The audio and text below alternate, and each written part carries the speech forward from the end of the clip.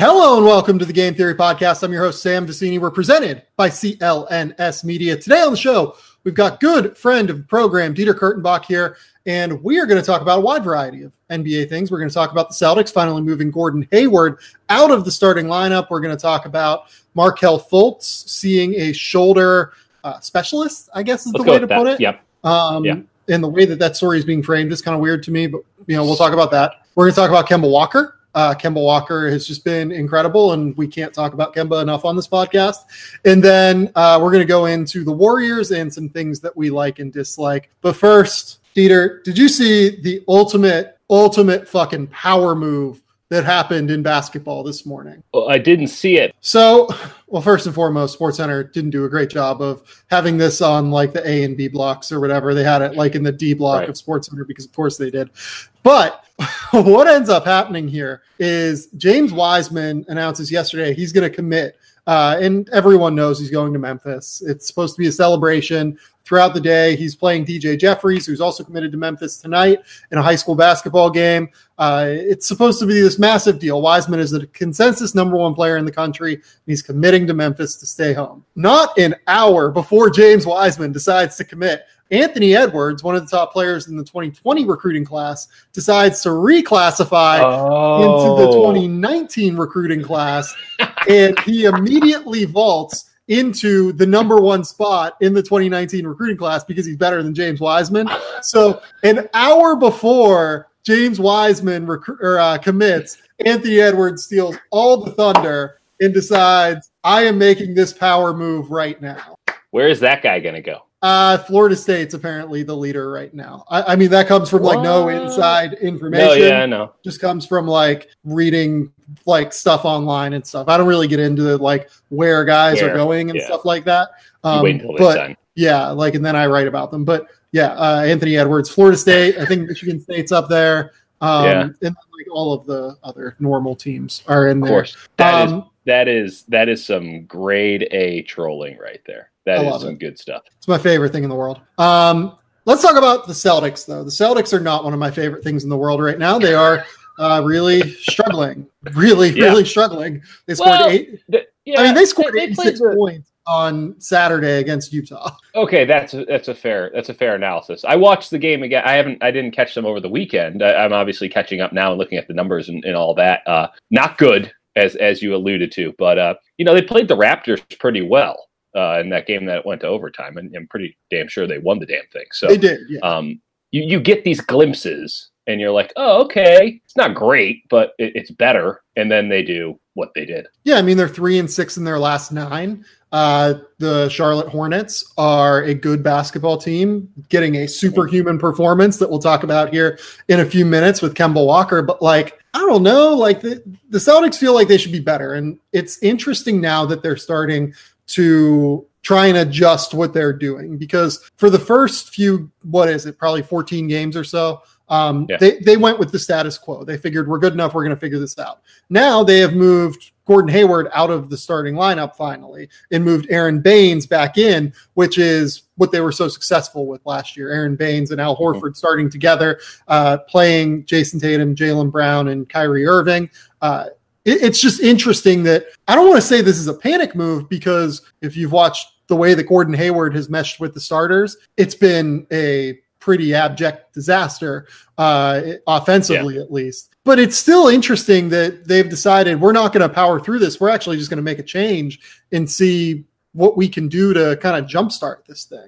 Yeah, you see what – it's so weird. You look at some of the splits for guys like Tatum and Brown and even Kyrie. Like, when Baines is on the floor, there's a better offensive rating. Just as simple as that. And, like, it's kind of a jarring number. Which doesn't make sense, though. No, the fact that he's the guy who's providing spacing and logic and order is not encouraging, is the nicest way I can put it. And I have been someone who, listen, the lineups work, and they have worked since last year's playoffs. I've always been someone who's somewhat rallied against putting Baines and Horford on the court together. Horford's numbers, the offensive numbers, jump like crazy when Baines is on the floor.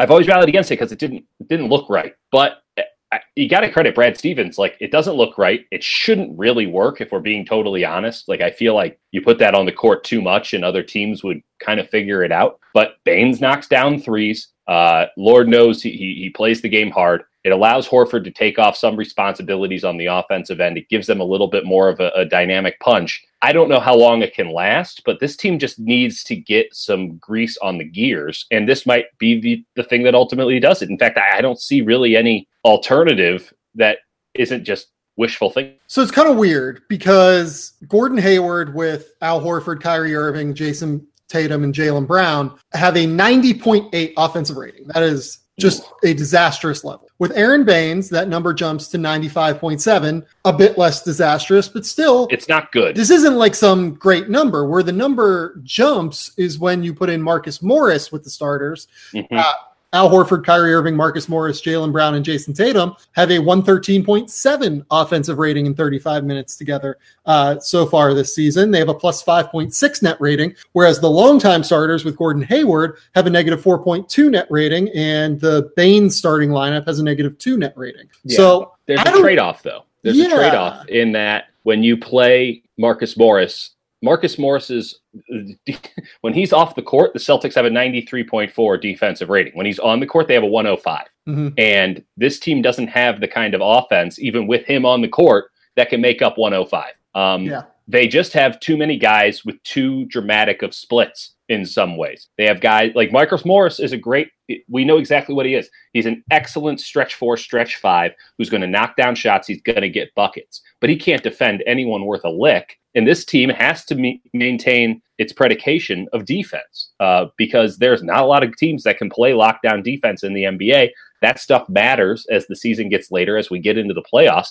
You cannot sacrifice that just hoping that the offense gets going. It's both sides of the court matter just as much. And the Celtics are good at one end of the court. I would not get too extreme. That's why I like the Baynes thing more than even going for the Morris thing, because you know exactly whatever you're gaining on the offensive end, you're going to lose on the defensive end when you put Marcus Morris with that starting lineup. Yeah, I mean, it's just a weird deal right now, and it's interesting that they decided to go with Baynes versus someone like Marcus Smart, for instance. Like Marcus Smart, lineups with him are a plus 2.2 so far this year. Shimi Ojale, by the way, he's only played 99 minutes and only played 11 games so far this year.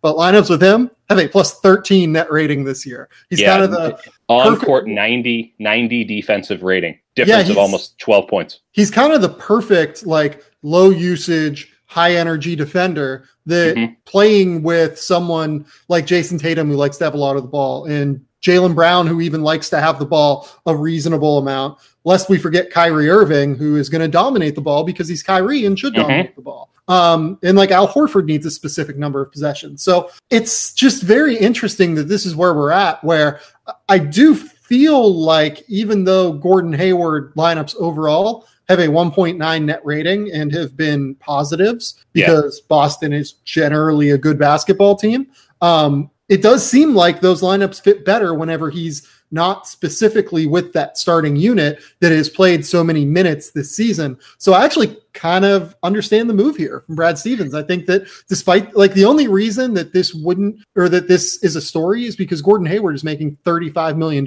this year. But we all know context. You take it one step further. This cannot continue into perpetuity, of course. Like, this has to be something that is addressed. Like, Gordon Hayward cannot be a bench player for this team in good conscience by the new year. That just won't work for this Celtics team, and they're going to have to maybe consider either lowering their expectations or making another move. But you look at the Celtics team, and so many of the issues it looks at, to me, are that they just have too many good players that aren't necessarily all growing together. You see what Jason Tatum was able to do. He kind of developed his game to be a star. Kyrie is always going to be an individualist. Marcus Morris is always going to kind of be about getting his own buckets.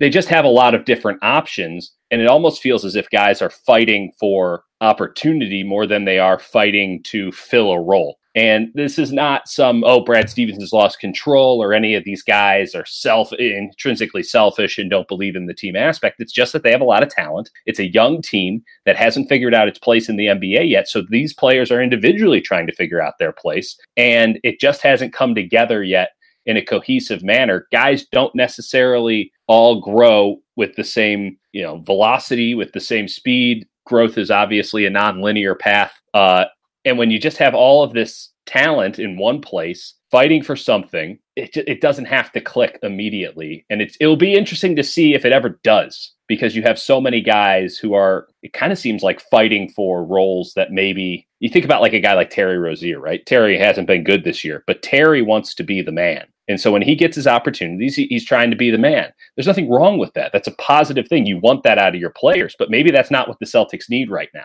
And I don't envy Brad Stevens having to figure it all out, because then, but it's got to come together, or they got to, I don't know. I don't know how you deal with this. This is a coaching problem that I can't think of too many parallels to, all things considered.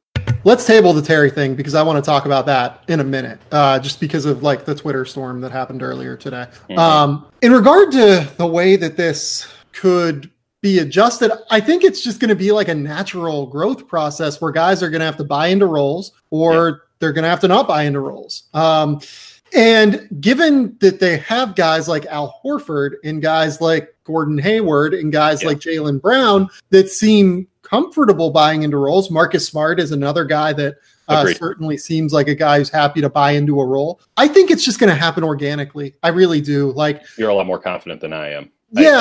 Gordon Hayward is a big addition to a team. Like, this is especially adding him after last season. If you would have added him last season and you would have added him before Jason Tatum's massive breakout, I think that there would have been a different hierarchy of roles, right? I agree with that. And my thought is, I'm not sure that that's necessarily a good thing, because now Tatum has gotten a taste of being the dude, and he got a summer of getting his tires pumped for good reason.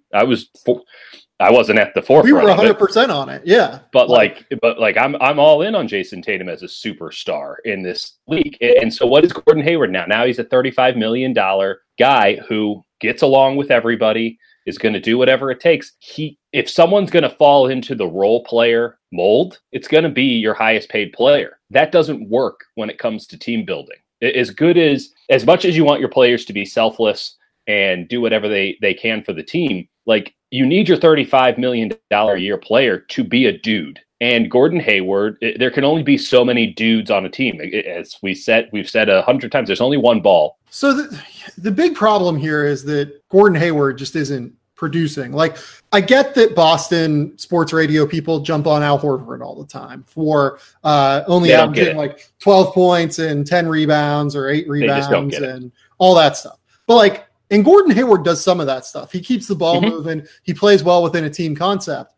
But there are two big things that Gordon Hayward is not doing right now. Gordon Hayward is like a solid defender. He's not an all defense, like top 5 defender in the league like Al Horford. Nope. He's also shooting at a piss poor percentage right now. Yes. He's at 28.3% from 3 and only taking, I want to say, like 38% of his shots, something like that, from 3.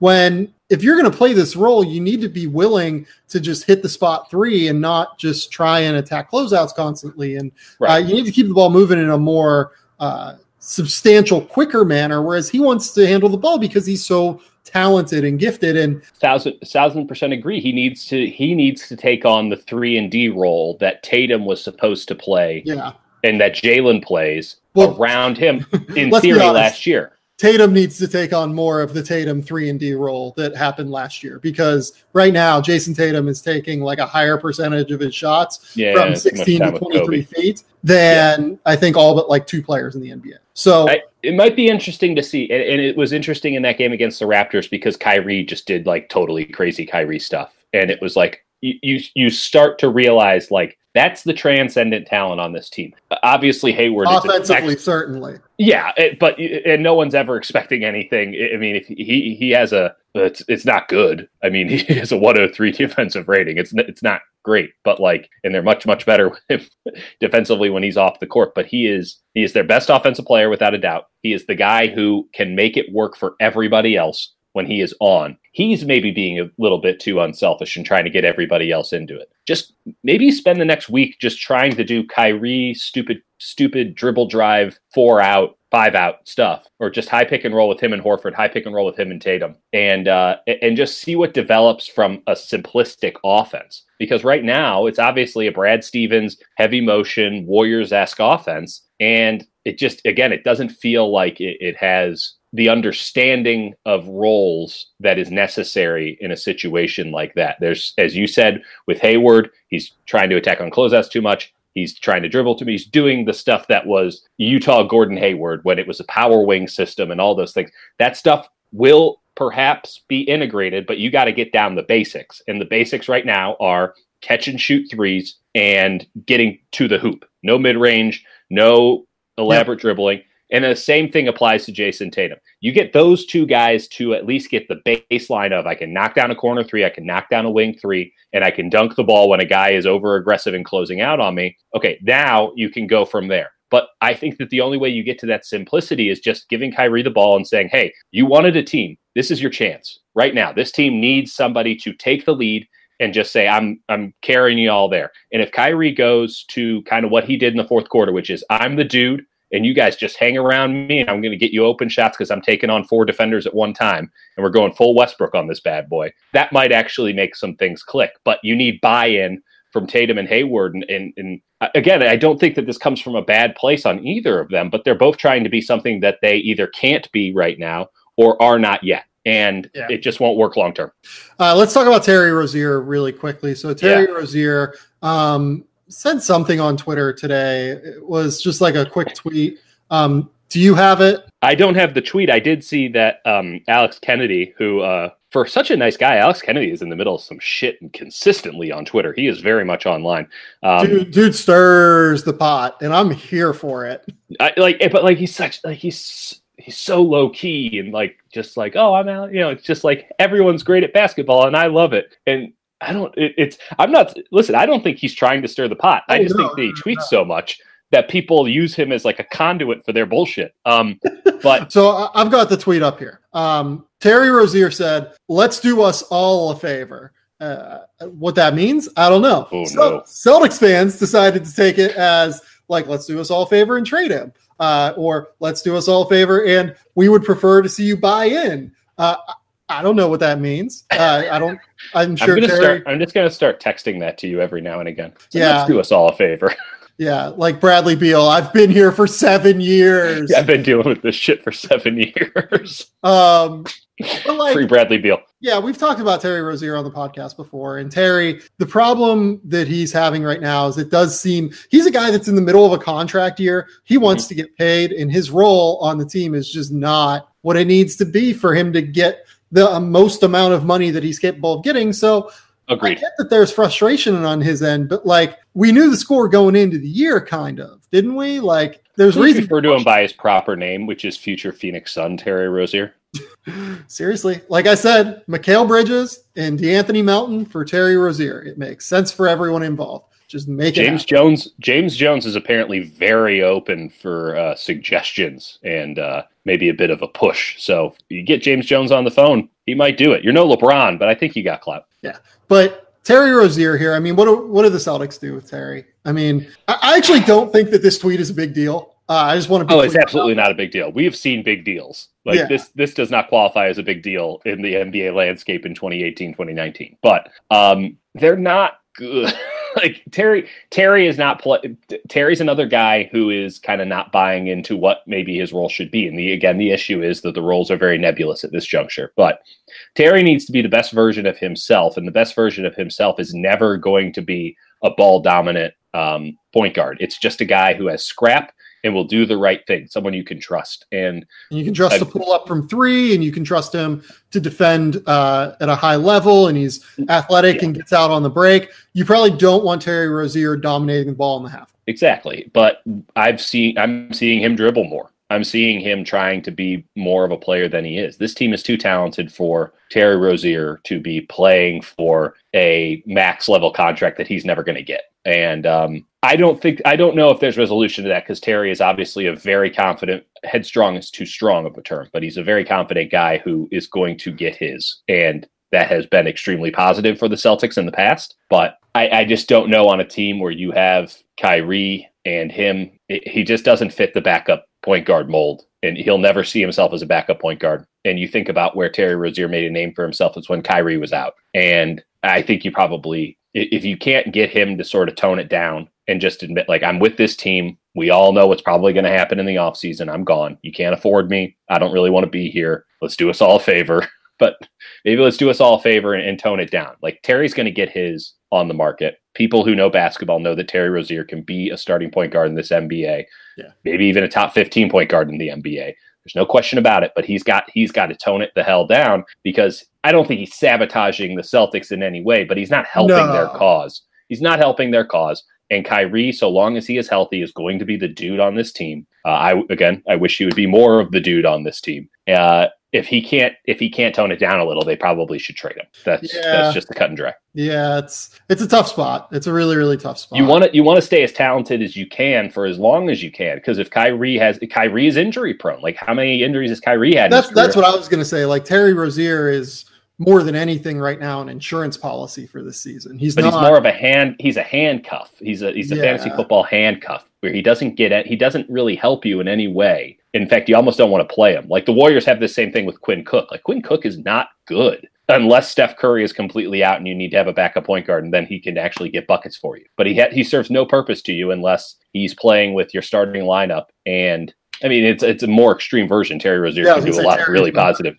But like, there's still no question in my mind. But like, and if anyone's trying to argue the opposite, they're fools. But like, you see, it's a handcuff thing. He fills the backup starting point guard. Yeah, I mean, it is very, very different. Terry Rozier, by the way, among the rotation players on the Celtics. So Tice, Ojale, Tatum, Baines, Rozier, Kyrie, Smart, Hayward, Brown, Horford, and Morris. So the top 11 guys. Terry Rozier has the lowest offensive rating when he's on the floor for this team. It is rough. Yeah, so let's move on. Let's talk about the guy that they played last night, Kemba Walker. He became the fifth guy, I believe, to back up a 60-point game, which he did against Philadelphia 76ers over the weekend, with a 40-point game, which he did against the Boston Celtics on Monday night. I don't think we can talk enough about Kemba Walker. He's just been the most important player to his team, I think, in the NBA. I would still pick Giannis for MVP, because I think Giannis is just a better basketball player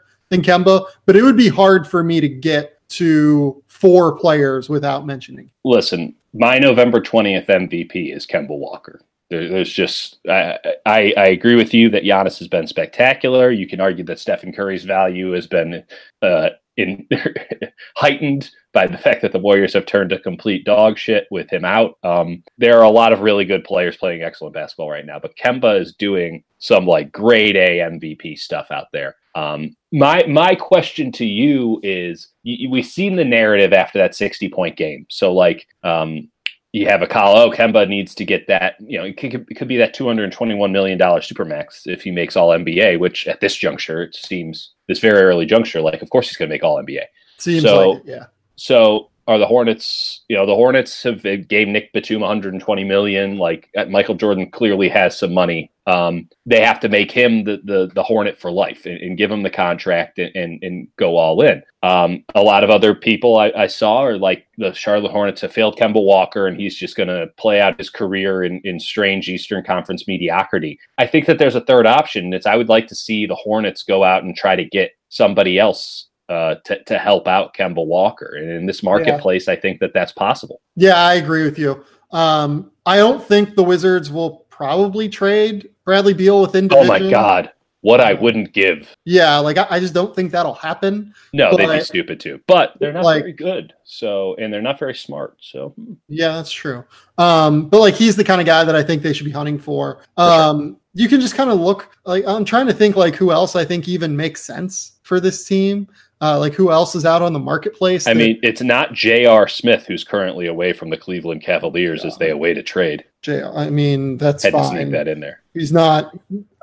Was he ever with the Cavaliers, if we're being totally honest? The Cavs are not going to be able to trade JR. Like they might try, but they're not going to be able to. No, he'll get bought out and he'll end up on the Rockets. Warriors? Maybe. I'm like trying to find a star though to put with Kemba, and it's hard. It's really hard to find the right one. Like, you could look toward like nowhere. I really don't know who it is. Like, just kind of. I mean, Wiggins doesn't do it for me. No, they're not going to trade Kawhi. I mean, the problem is now with the Jimmy Butler thing out, and the next guys are the Hornets guys, and you're not going to trade for John Wall. Like maybe it is Otto Porter. Maybe nice. That's the move. But they have. I mean, listen. I think Otto Porter is a much better player than Nick Batum at this juncture. But I don't know if they lack for competent defensive-minded wings who can also give you something on the offensive end and enjoy ball movement. In fact, they seem to have a kind of a glut of them. What they really need is Malik Monk to not only be playing again, but to maybe turn into the Malik Monk that at least I think he can be, which is a really nice, solid secondary scorer in the league. This is what Dave Dufour and I talked about yesterday. I think if I was the Hornets, I would probably look at moving Monk as the centerpiece in a deal like that. I can buy that. He hasn't really proven a value one way or another, so there are going to be teams that are high on him. He's still very much a prospect in many eyes. So the other thing too is some of the guys who are movable, or even some of the buy low options out there are point guards. Yeah. So tricky, but something that. And you don't have to give Kemba the super max, but you can just give him 5 years, 30% of the cap. Just figure it out. Yeah. Like it's going to be it doesn't matter. It doesn't matter. Just pay him. Like there's no circumstance or something. Yeah, there's no circumstance in which Kemba Walker isn't going to both completely blow out your cap and just have a nice solid negotiation and move on. This should be a very easy job for everybody. Here's my favorite kind of sneaky one. Okay, here. So the Pistons are obviously building around Blake Griffin and Andre Drummond right now. One does. Andre Drummond is a 2020 free agent. Do you maybe try and blow the Pistons away with an offer? Malik Monk to get the guard that you need. If you think maybe the Pistons think Malik Monk has lead guard skills and can be that guy who can mesh a little bit better with Blake. You throw in a first-round pick, obviously, this year, and you make the money work with guys like Marvin Williams. Yeah, I don't feel great about it, but it's a good idea. And I don't think the Pistons want to trade Andre Drummond, though, is the problem. Listen, I think they should, but I agree with you, and I think that once they fall out of the playoff race, or if they do fall out of the playoff race, they do. Right now they're fifth in the East, so they shouldn't really be looking into this. But if they do in March, maybe that's the mid-tier star prospect guy that you go get. You think Miami? It's really hard to find the right. It's hard to find the next star to move. What's the ideal? You're looking obvious. Do you even want a center? I just thought of a funny one. Yeah, Draymond. Don't blaspheme on this pod. Draymond, that you're gonna have to excuse the language. That would be a team of some motherfuckers. Yes, it would. No one would want to play Kemba and Draymond. Kemba and Draymond, very different people, but somewhat of the same fire deep inside. They might kill each other. Not sure how they would get along. Oh no, I think they would have an immense amount of respect. They would be just the world's greatest motherfucker duo ever. That you know what? That would be outstanding when you think about how Jimmy and Joel Embiid are somewhat forming an incredible WWE style duo right now. That would be a nice counter. That would be a worthy adversary in a WWE style duo in the Eastern Conference. So here for it. If the Warriors decide, or if they're never going to trade Draymond. Well, never trade. But if Kevin Durant resigns and Durant says, "Look, I'll resign, but I'm fucking done with this dude." There is a conversation to be had there. Let me put it to you this way: I've had this conversation in so many ways with so many people. I am not convinced that the Warriors fully understand how integral Draymond Green is to making them the Warriors. And I agree with that. Maybe they do understand it, but I think he is incredibly integral to being the Warriors. That, or they just don't want to openly admit it. And I lean towards the former, but I have had this conversation with so many guys where it's just like, I don't think you, like, I feel like I'm almost like evangelizing. You're the guy on the island that would take Dre over Kevin Durant? Is that No, what you're about to say? No, that's not the situation. But if Kevin Durant comes in and says it's one or the other, I think that you basically have to say, or what? Like, I don't, there has to be a middle ground there because the Warriors on the or what is he doesn't sign there? Like, he's a free agent. Like, it's just like, okay, I'm going to fucking leave. Like, yeah. Like, he holds the power. He holds all of the cards this summer. You're 1,000. Yeah, no, you're right. This all feels very real. First and foremost. Second, there's almost an analogy to be had for like the Bay Area as a whole. Like they're going to sell out Oakland, sell their own soul, who is Draymond through and through, for Kevin. That's bad. They're going to do it, and it's almost an impossible thing to argue that they shouldn't. But somewhere in the back of my head, actually, no, just my entire body is covered in this. It's the front of your head.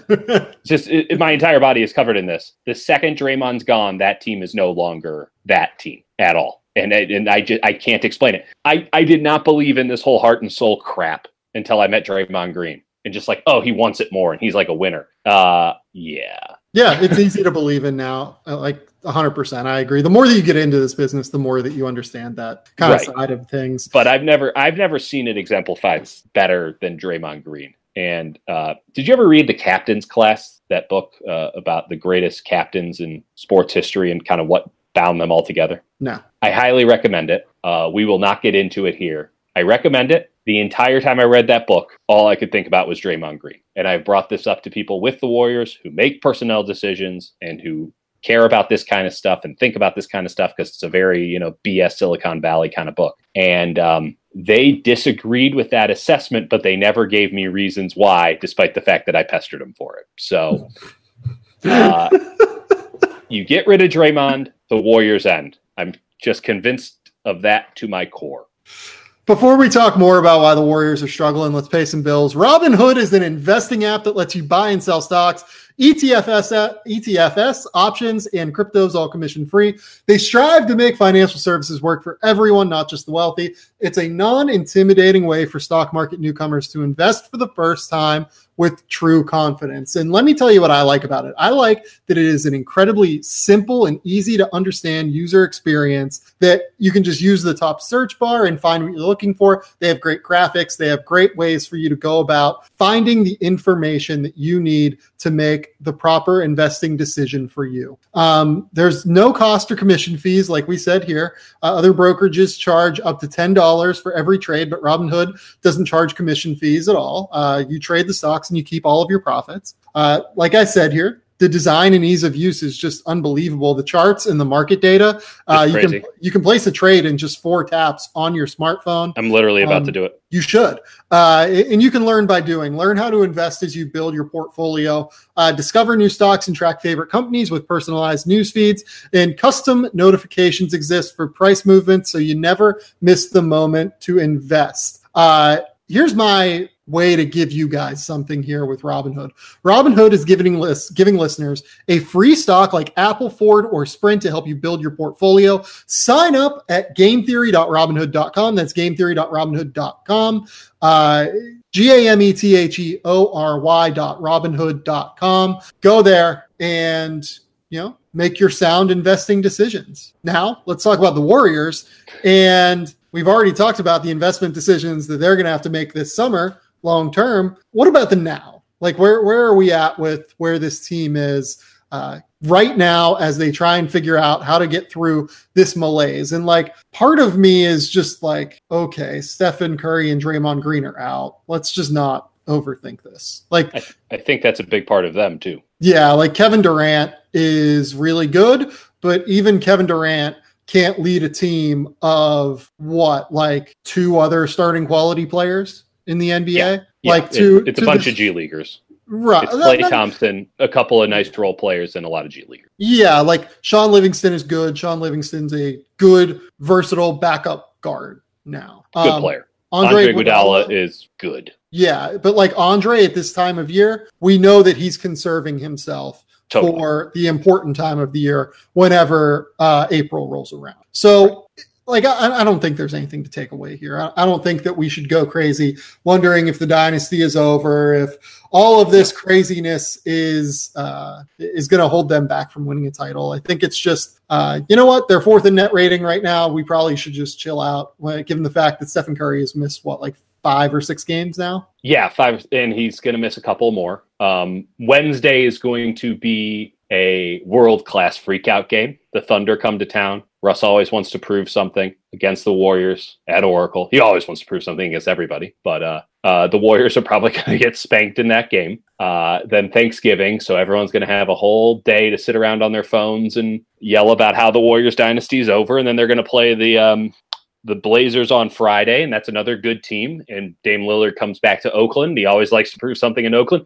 There's a chance that this is going to look a lot worse come the weekend. And yet nothing will really have changed in the overall scheme of things. Without Steph, the Warriors are completely mortal. I would argue that we can actually learn something from this period, though, or at least Kevin Durant can learn something, which is, hey, if you want to leave the Warriors, guess what you have to look forward to? Kind of stuff like this. This is how the Knicks would look if you were on them. Maybe not the Clippers. We'll talk about the Clippers a little bit later. But yeah, it's so interesting because part of this is hey, you're going to leave and go somewhere like the Knicks. This is what your basketball future could look like. But it's also hey, I mean, you're Kevin Durant, and if you decide to go to the New York Knicks, and this is what happens to you, you're going to get shit from the media that you hate endlessly. Mm-hmm. He can't win. And I don't think he'll ever be able to win until he gets his own team and takes them to a championship. Because go to the Clippers. That's your best bet, I think. Again, it all leads into a later segment, but it is. The Draymond thing is just as important as the Steph thing. The Steph thing means that their offense, without Steph, their offense is completely constipated. They don't know what they're doing. Klay Thompson is shooting 26% from beyond the arc outside of that one game against a debatable NBA team in the Chicago Bulls. He went 14 for 24 in that game, which is still just a stupefying line that I'm not even sure was that impressive based on the fact that the Bulls gave up 24 3-pointers. Klay does not care for that take, by the way. And have you presented this take to Klay Thompson? No, Klay reads the East Bay Times in the San Jose Mercury News, and he did not care for that when it made it to print. Please tell me what he told you. He goes, yeah, I see you. I see your bullshit. And I go, oh, bullshit. And he's just not that impressive, huh? And I go, well, we can get into that. And I'm like, we can get into that, but we're not going to get into it right here. And he goes, I got nothing to say. Fuck, now it's just going to lay there. Fair game. Yeah. Probably should have brought it up to him in person. It was a bananas take that it was not impressive. I understand that, the Chicago Bulls are a bad defensive team, but 24 3-pointers is stupid. So that game was over at halftime. They just played 2 more quarters. Yeah. First half was impressive. No one was arguing the first half wasn't impressive, but he put up 9 3-pointers without even anyone even coming close to guarding him on fast breaks. And it's just this is some Grinnell nonsense. That's what's going on here. No, oh my God. I can't handle you. LeVar Ball thought that there was not enough defense being played in that. Nevertheless, Steph Curry's not there. The offense changes.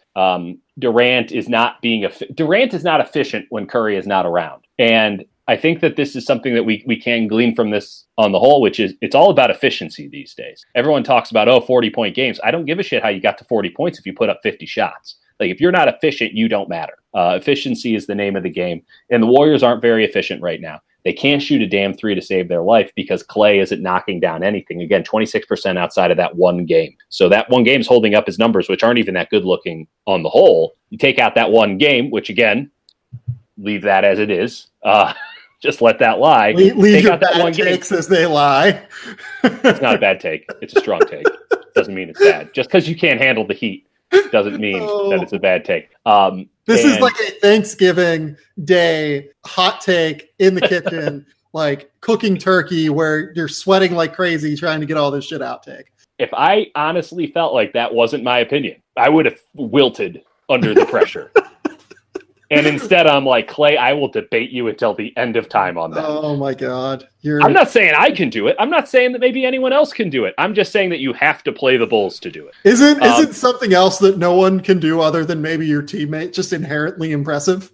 I'm not sure that like Devin Booker couldn't do that. Yeah, Devin probably could. Devin dropped like what 70 or 2 years I ago. Listen, Donyell Marshall once held the 3-pointers made record. Like, oh my God. I'm not saying it's not an impressive record. It is impressive. What I'm saying is that was some preseason basketball bullshit that was being done. And a little bit. There's a little bit of that. I'll admit it. There's a little bit of that. Like after the first half, I'm like, this doesn't feel authentic. There's a little bit of phoniness to this. Yeah. Just watch the third quarter. Watch the third quarter of that game. It was Globetrotters nonsense. Fultz. Oh my God, I am here for this. I'm so here for this right now. Okay, let's let me finish these points on the Warriors. 1, Kevin Durant. This is what it would be like if he went to the Knicks. 2, Draymond Green's defense is sorely missed on this team because everyone can just cut to the basket as much as they want because there's no help side. The entire defense is predicated on Draymond Green covering up for everybody's failures. They have a bunch of centers that don't really know what the fuck they're doing on a possession by possession basis. They're very talented. Like Kevon Looney is running out there with 3 hip surgeries, and he's like highly competent because he's a smart player and he knows what he's doing. But Damian Jones can jump and touch the top of the backboard, but he's wandering around there like he's a lost puppy. And Jordan Bell, everything that you have said about how Jordan Bell was just trying to make his athleticism work and he doesn't really fall in. Like Jordan Bell got 7 minutes over the weekend. One game he played 17 seconds. The other game he played 6 because Steve Kerr does not trust him to stand in the right place and do things. When Draymond Green is out, Jordan Bell getting 7 minutes, that's not on Steve Kerr. Like Steve just cannot straight up not trust him. So the defense is falling apart left and right. Clay's not shooting well. Andre Iguodala's, camping it in. And like they're counting on Quinn Cook to drop 25 points a game.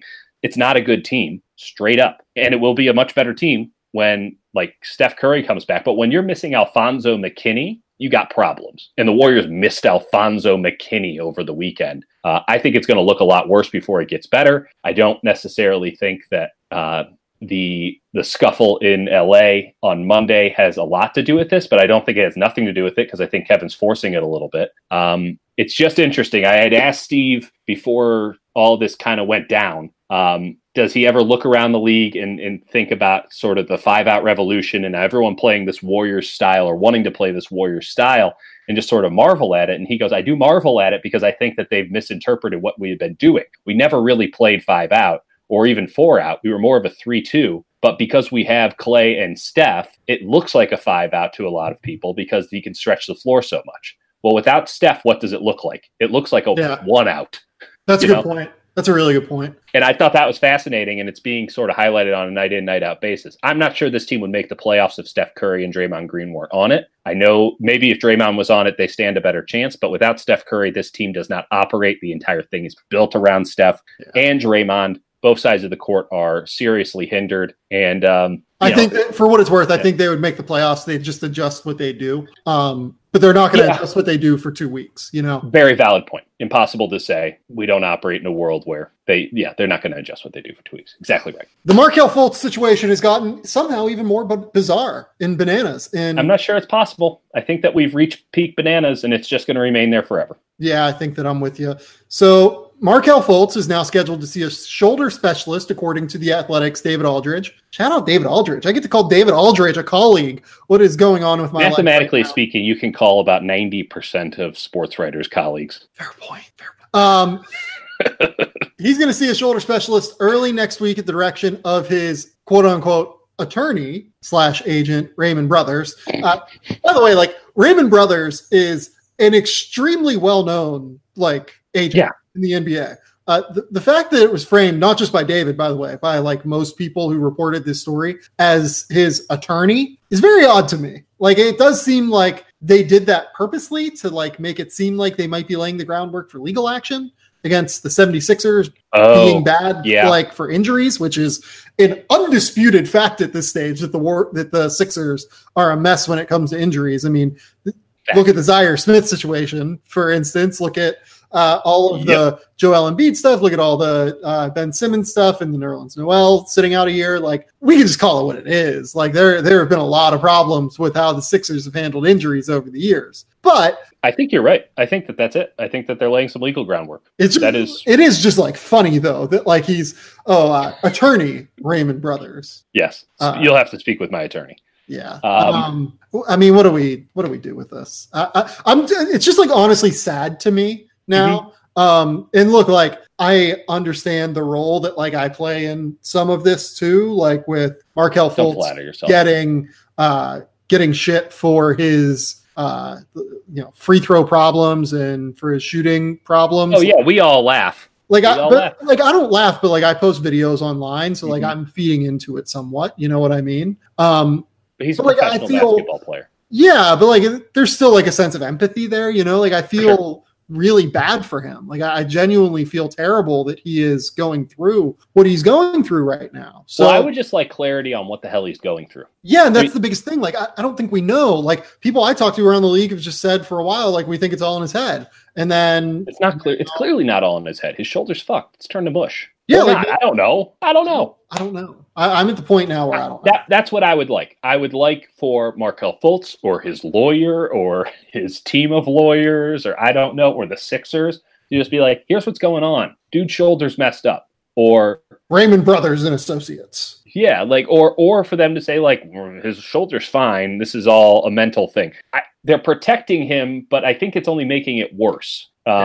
Now, maybe that has something to do with the legal action in which you can't like publicly announce it because then you're sort of admitting evidence or whatever. I don't know. I'm not a lawyer. I don't know. Maybe they aren't doing that. I don't know. But it would be nice to know what, like, hey, it would be nice to at least have a consensus around the NBA on what the actual problem is. Yeah. If it's the shoulder, if it's his head, if it's both. I mean, DeAndre Jordan couldn't shoot a damn free throw. Now he talks to his teammates before he shoots one. He's shooting 85%. So maybe it is in his head. I've seen Dwight Howard make 98 out of 100 free throws during warmups. Like, there's something to that, no doubt. Some people laugh at the notion that in your head is something that is absolutely 1,000% true. Man, that double pump, it slipped. That didn't slip. No, because he did it the first time, too. Right. Like, and if you watch the first free throw, he did it. And it's like, that might be in his head. It might be the fact that his shoulder, they're not, no one knows if his shot was ever really changed. There's just, I'm going through like a play-by-play of how this all went down on SB Nation. And it's like, no one can say if his shot mechanics were changed going into his rookie season, if that was injury or not, if it was in his head or not, if he's talking to Drew Hanlon still or not, if it was the Sixers who did it or not, if it was Hanlon who did it or not. Now he has an attorney. Here's the thing. They can't keep playing him. Like, we're at the stage now. You have to use, Yeah, we said like Thanksgiving or like somewhere between Thanksgiving and Christmas was like when we would pull now that Jimmy Butler's there, the time for patience is over. You have enough firepower on the team to survive without Markelle Fultz. Yeah, I think that we said 20 games a little while ago. And we're at 19 now. The Sixers have played more games than anyone in the NBA, which is the dumbest thing in the world by the NBA schedule makers, given the fact that they sent them to China and then made them play the most rigorous schedule in the NBA, like the Pistons. They will have a wonderful February. The Pistons have played 14 fucking games, and the Sixers have played 19 despite going to China. To be fair, okay, they travel to China, but the Sixers also typically have the least amount of travel of any NBA team because they're so close to. Fair point. I'm saying your point is correct, but also the Sixers are like, hold on, we're going to take a 45-minute drive to like 2/3 of our schedule. But like, here's the deal. So Markelle Fultz in like his 11 or 12 most common lineups that he's played the most minutes with this year, those top 11 or 12 lineups are all with Joel Embiid. And despite the fact that he's basically been tied to the hip of Joel Embiid, he still has a negative net rating that's during his time on the floor. Like, the Sixers still have a negative net rating when he's on the floor. When Joel Embiid is on the floor, the 76ers have a 6.3 net rating. He is ridiculous. Like, Joel Embiid just rises all ships. Like, the tide rises with Joel Embiid, and it still doesn't help Markelle. And I get that, like, look, Markel's playing a lot of minutes with Ben, and Ben isn't the best fit for him. And you can say the same with Ben. Like Ben Simmons right now has a negative 1.2 net rating this year, despite the fact that he plays a lot of minutes with Joel Embiid, obviously. Almost as if people have figured out that you can sort of mitigate him through defense. A little bit, but I think it's more roster construction than anything else. In Ben's totally case. agree. Totally agree. If you're picking one guy that you have to sit, you're picking Markel. You're not picking Ben. So it needs to be done for a minute here. They need to recalibrate. They need to figure out, okay, what's going on? But is that admitting guilt? I mean, this might be another thing, too, where this is two sides in a debate that are so firmly entrenched in that it's the other side's fault that neither wants to give an inch. Maybe. It's very possible. I don't know. But I feel bad for Markel Fultz. I want him to get healthy. I want him to... I would like Markel Fultz to flourish. Yeah, like I want him to be happy. I want him to be healthy. I want to see the guy we saw at Washington where he was a confident playmaker who could do anything creative with the ball. Man. Let's move on. I think we're on things that we like. So we can get out of here. We just talked about something that we don't like, that we're incredibly sad about. Let's talk about something. It makes me very angry. I'll go first. We mentioned it when we were talking about the Warriors, but I really, really, really like watching the Clippers on like a nightly basis, and they're fitting a lot of the things that I thought they would be, which is a sort of lineup where it's like you can just throw anybody in there. They're all rowing in the same direction. They are some tenacious little sons of bitches on that team. Doc Rivers, good coach, terrible GM. I'm eating a lot of crow on Doc. Now, mind you, good players, good coach. They're tied together at the hip most often, but I like the style that they're playing. I like the way that they go about their business. And I'm looking at that team. They have a chance to go out and with Gallinari having some serious trade value right now because he's playing well in that contract, which is expiring. They can go out and make a trade for somebody if they wanted to. Well, the Gallinari contract isn't expiring. That's 2 more years, right? Yeah, Harris's is expiring. Harris is expiring. They have a lot of expiring money that they can like kind of use to make a trade. They have Boban's expiring deal. Yeah. They have Milos Teodosic, who's at $6 million, is an expiring deal. They can make money work any which way with trades right now. So if the market brings up another superstar or something to that effect, they can go out and get in on that. But if I'm a free agent going into this upcoming offseason, I'm looking at the Clippers. I'm looking at everything that they're doing. Yes, that is a bad brand name for all of the reasons we already know, for all the reasons that Steve Ballmer is in charge. But you think about when the Warriors played the Clippers that night that everything went to shit. They had Bill Russell sitting next to Steve Ballmer and Jerry West right behind him. Ballmer's going for it, and I think that they are all set up this offseason to make a big cultural shift. They want that arena in Inglewood. It looks like it's going to get done.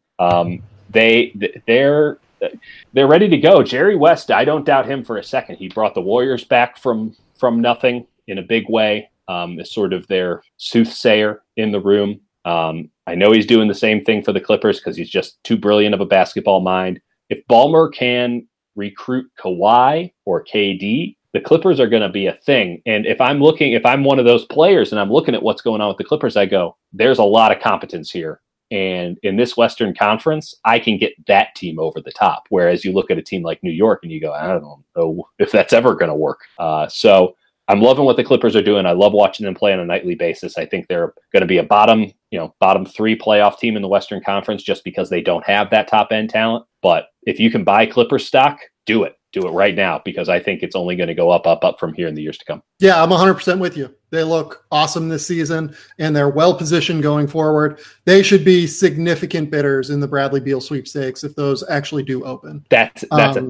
That is right. That's that's the guy they should go get if that actually happens. If the Bradley Beal deal actually goes down and they decide to move him because the Wizards are an irrational actor in a marketplace that is slowly but surely eliminating irrational actors. Mm-hmm. That's the guy.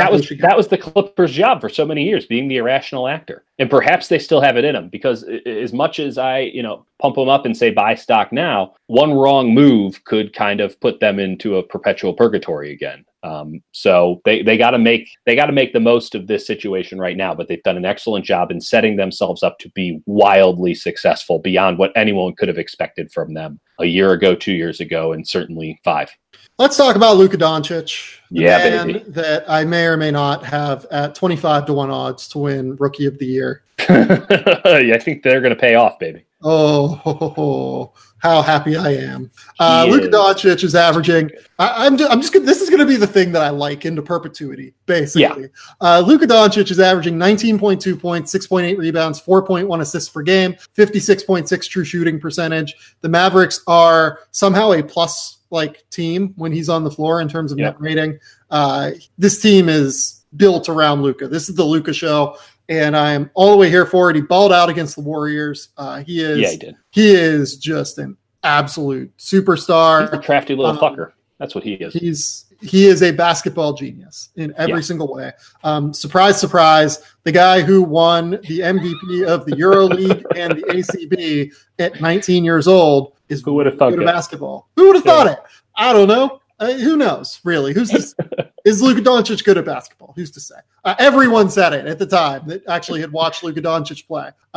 Just so good. He is such a good basketball player. And he really changes the math on what Dallas is. We can talk about Trae Young and whether or not it was worthwhile for Dallas to move up from 5 to 3, given that Trae, I think, has actually looked pretty good so far. Right. And he has the ability to be a franchise-changing player.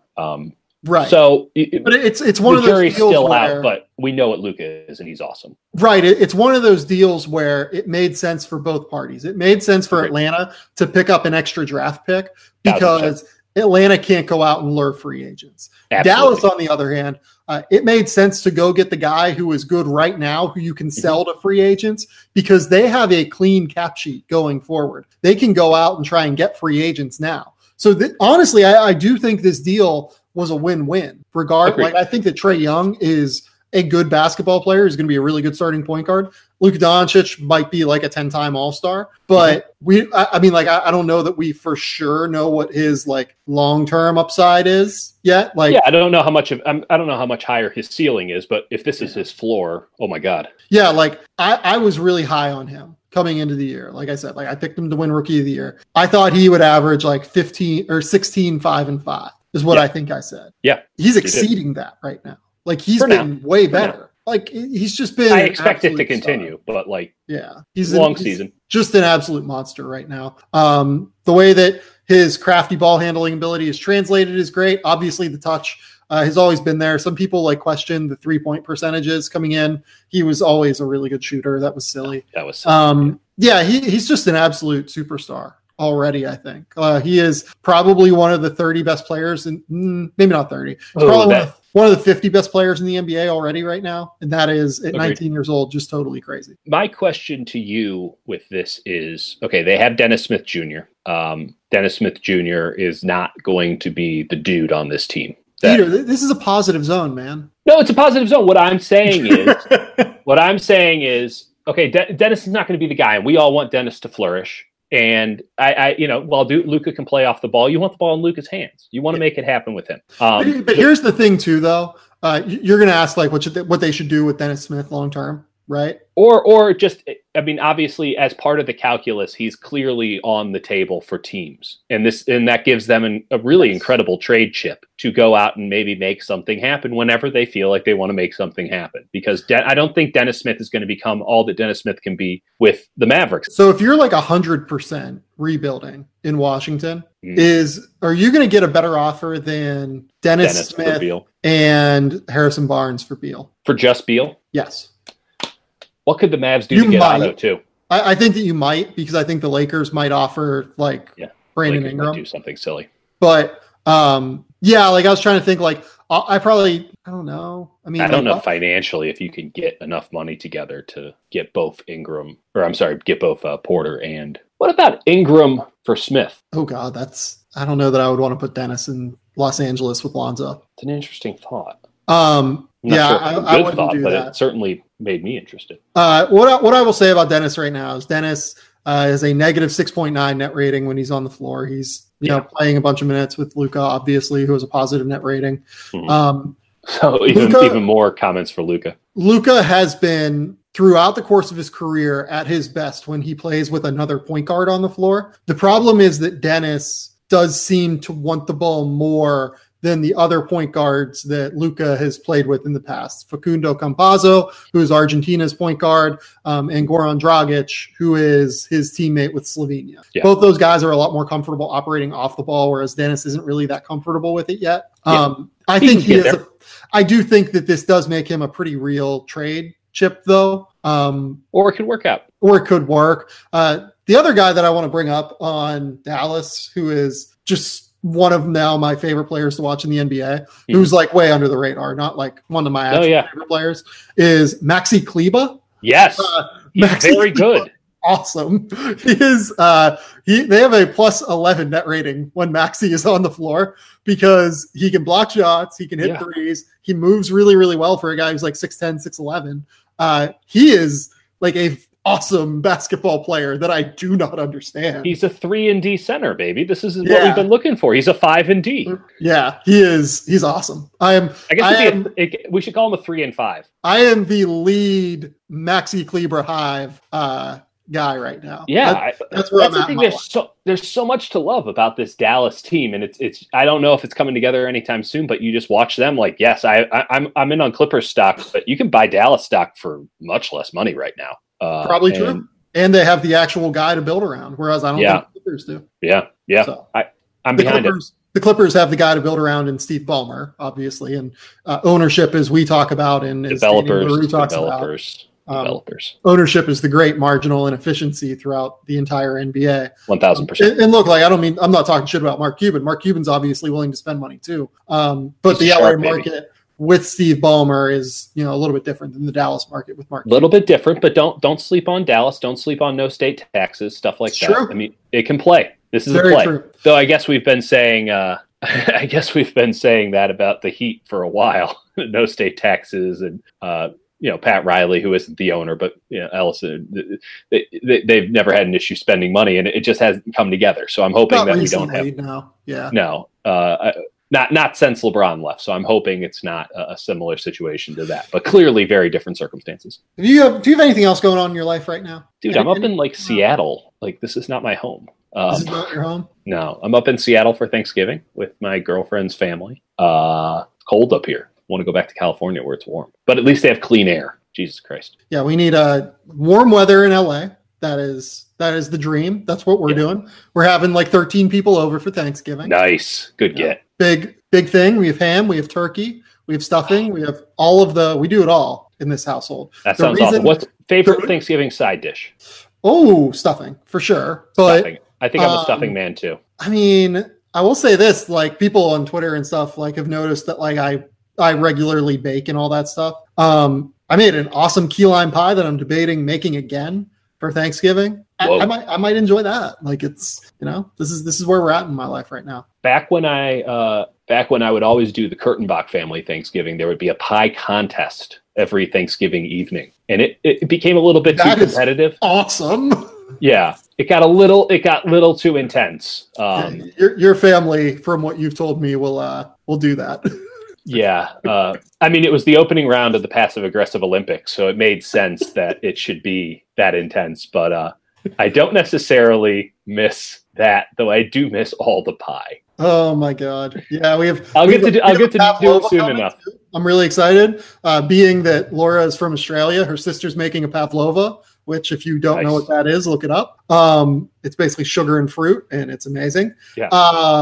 There's pumpkin pie coming. I might make a Do you have enough table space for all this? So we have an outdoor area. We have like a big balcony that we're good on. That's awesome. That's the way to do it, man. I mean, like, I'm excited for Thanksgiving, but I will say, like, are you like a Harry Potter guy? I don't remember this about you. My girlfriend is, so by proxy, I am. Yeah. So, like, have you guys seen Crimes of Grindelwald yet? No, the first whatever Fantastic Beasts I did not care for. Oh, you're a monster. No, it was fine. It was just like, this isn't, I don't know. Like, I really like the Harry Potter story. Obviously, it's Harry Potter. Like, everyone likes Harry Potter. And I found it interesting. And I read all the books and I watched all the movies. I did not care for it. Wasn't Harry Potter. And I'm not like one who wants to be in that universe all the time. Yeah. Like, I like the characters. And the universe was totally awesome. But I don't know if we need other characters in that universe. So yeah, like Harry Potter, Fantastic Beasts, Crimes of Grindelwald. Bit of a bummer. Not going to lie to you. So I'm going to hate it. Just The reasons that it's a bummer for me are Johnny Depp's in it. I mean, yeah, that's not great. That's obviously not a great look. They probably should have recast that. But like, it's more like I am like a massive Harry Potter nerd. Like I can go crazy with it. But that's the reason that it's a bit of a bummer. Like there are just like random like continuity gaffes that don't really make a whole lot of sense. Like, and they're like glaring on first watch. Spoiler alert, but like small spoiler alert. It's like not like a big deal, but like McGonagall is in it, and like the movie is set in 1927, and she was supposed to have been born in 1935, and like she said to I believe Umbridge in like the 5th book that like she's only been at Harry Potter or been at Hogwarts for I want to say it was like 39 years or something, which would put her like starting in the 50s as opposed to starting in 1927. So, well, did we ever confirm when Harry Potter? Yes, it's the 90s. It's like 1991 or 1992. Okay, that's bad. Yeah, it's not great. It's not a great look for. Didn't J.K. Rowling like? Yeah. Oh well. But like it's small stuff like that, but it's also big stuff. Like it's a lot going on. There are a lot of characters. There are a few stories that you don't really care about. Also, like with the introduction of Dumbledore, I kind of don't care about like anything else that's on the screen. Totally. Like I just want all of Dumbledore's background story. Is it basically Jude Law? Yeah, and Jude Law is amazing. Jude Law is like. Has Jude Law ever really been bad? No, I don't think so. But like Jude Law, underrated actor. Yeah, Jude Law is an underrated actor, but like he's by far the best Dumbledore that has ever been on screen. He is. That's an impressive statement. But Gambon was terrible. I don't know about the second guy. He was awful. Second guy was bad. Yeah, that is fair. No. You're right. He was maybe the worst part of those movies. Yeah. Okay, I'll give it to you. I haven't seen him in a while. Maybe that's what we'll do. Yeah, Jude Law is very, very good though. We had that Jude Law renaissance where Jude Law was in every movie like 9 years ago. Yeah, and then he just stopped doing a bunch of movies, and everything he's been in since then has been pretty darn good. Hashtag the Young Pope. Yeah, I miss the Young Pope. I miss the Young Pope so yeah, hard. Real talk. Like Young Pope was good, and then Young Pope jokes were better. It was good for so many weird reasons. It was perfect. It was perfect. It was like the last truly good thing. It was the perfect internet show. Because I feel like it knew that it was ridiculous in so many ways. But it was the internet memes made it more ridiculous. But I feel like it had like that eye where it knew it was like kind of absurd. It was a little bit meta. You also have to understand, like, I grew up Catholic and like I know all and been to the Vatican and all this crap. Like all of that stuff. It's just that adds into the patent absurdity of it because you just know. I don't know. I think I have a better understanding. I would hope I'd have a better understanding of 14 years in Catholic school or whatever of the inner workings of how stuff like that goes down. And like the notion of a 30-something-year-old Pope is just like insane and totally awesome. And then it's Jude Law. I'm here for it. But yeah, crimes have been involved. It's like another part of the movie is too, like, I don't think it stands on its own. So like Harry Potter, people who like aren't like super into the Harry Potter world, like I don't know if they're gonna get everything that. What percentage of the population could that possibly be? That's a good question. Like, who on earth is going to go see that movie and be like, I have no idea what's going on in Harry Potter? First off, Harry Potter. Like some people just like see the movies, though, right? Yeah, like, but not everyone reads the books. Yeah, but who wouldn't have seen all of the movies? But like, even if you just have only seen the movies, I don't know if you're going to like this movie. Oh. Like it's even like some deep cuts. Yeah, it's definitely like a deep cut. Fair enough. For the diehards kind of movie, but the mistakes within it make it a lot more difficult for the diehards to like kind of get behind it as well. Mm-hmm. It was one of the most disappointing movies I've seen this year, to be honest. Disappointing seems like the operative word for you. Yeah, like it hurt you a little bit. It did. It really did. Dieter, tell the people where they can find your work. San Jose Mercury News.